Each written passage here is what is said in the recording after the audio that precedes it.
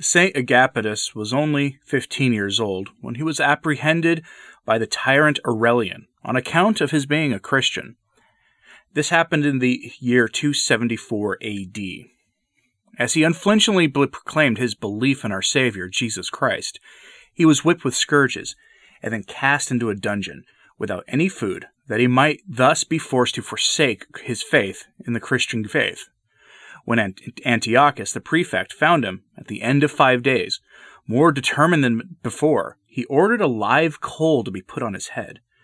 The brave youth stood immovably under this torture, and, praising God, said, "A head which would bear an eternal crown in heaven must not hesitate to wear suffering and pain upon earth. Wounds and burns make my head the more worthy to be crowned with eternal glory."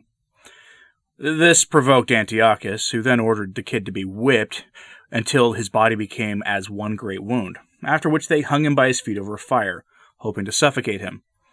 But they failed, for after a long silence, he addressed the prefect, saying, "Behold, Antiochus, the people will say that all thy ingenuity, all thy wit, ends in smoke." Enraged at this remark, the tyrant had him cruelly whipped again and ordered boiling water to be poured into the wounds. After this, they knocked out his teeth and broke his jaw with blows. God would punish the tyrant for his cruelty. He caused him to fall from his seat and break his neck. Aurelian, the tyrant, hearing of this, ordered the martyr to be thrown to the wild beasts, but as they refused to touch him, they finally beheaded him. Thus ended the glorious martyrdom of the holy youth Agapitus in the year 275 AD. There is some dispute if it was 274 or 275.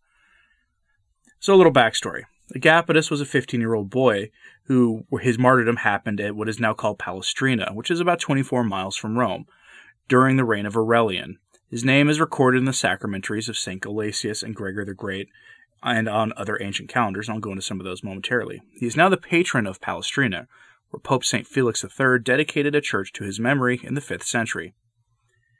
He is often invoked against colic and similar ailments. The veneration of St. Agapitus is mentioned also in the ancient martyrologies of the Church, including the Martyrology of St. Jerome and the Fulda Martyrology.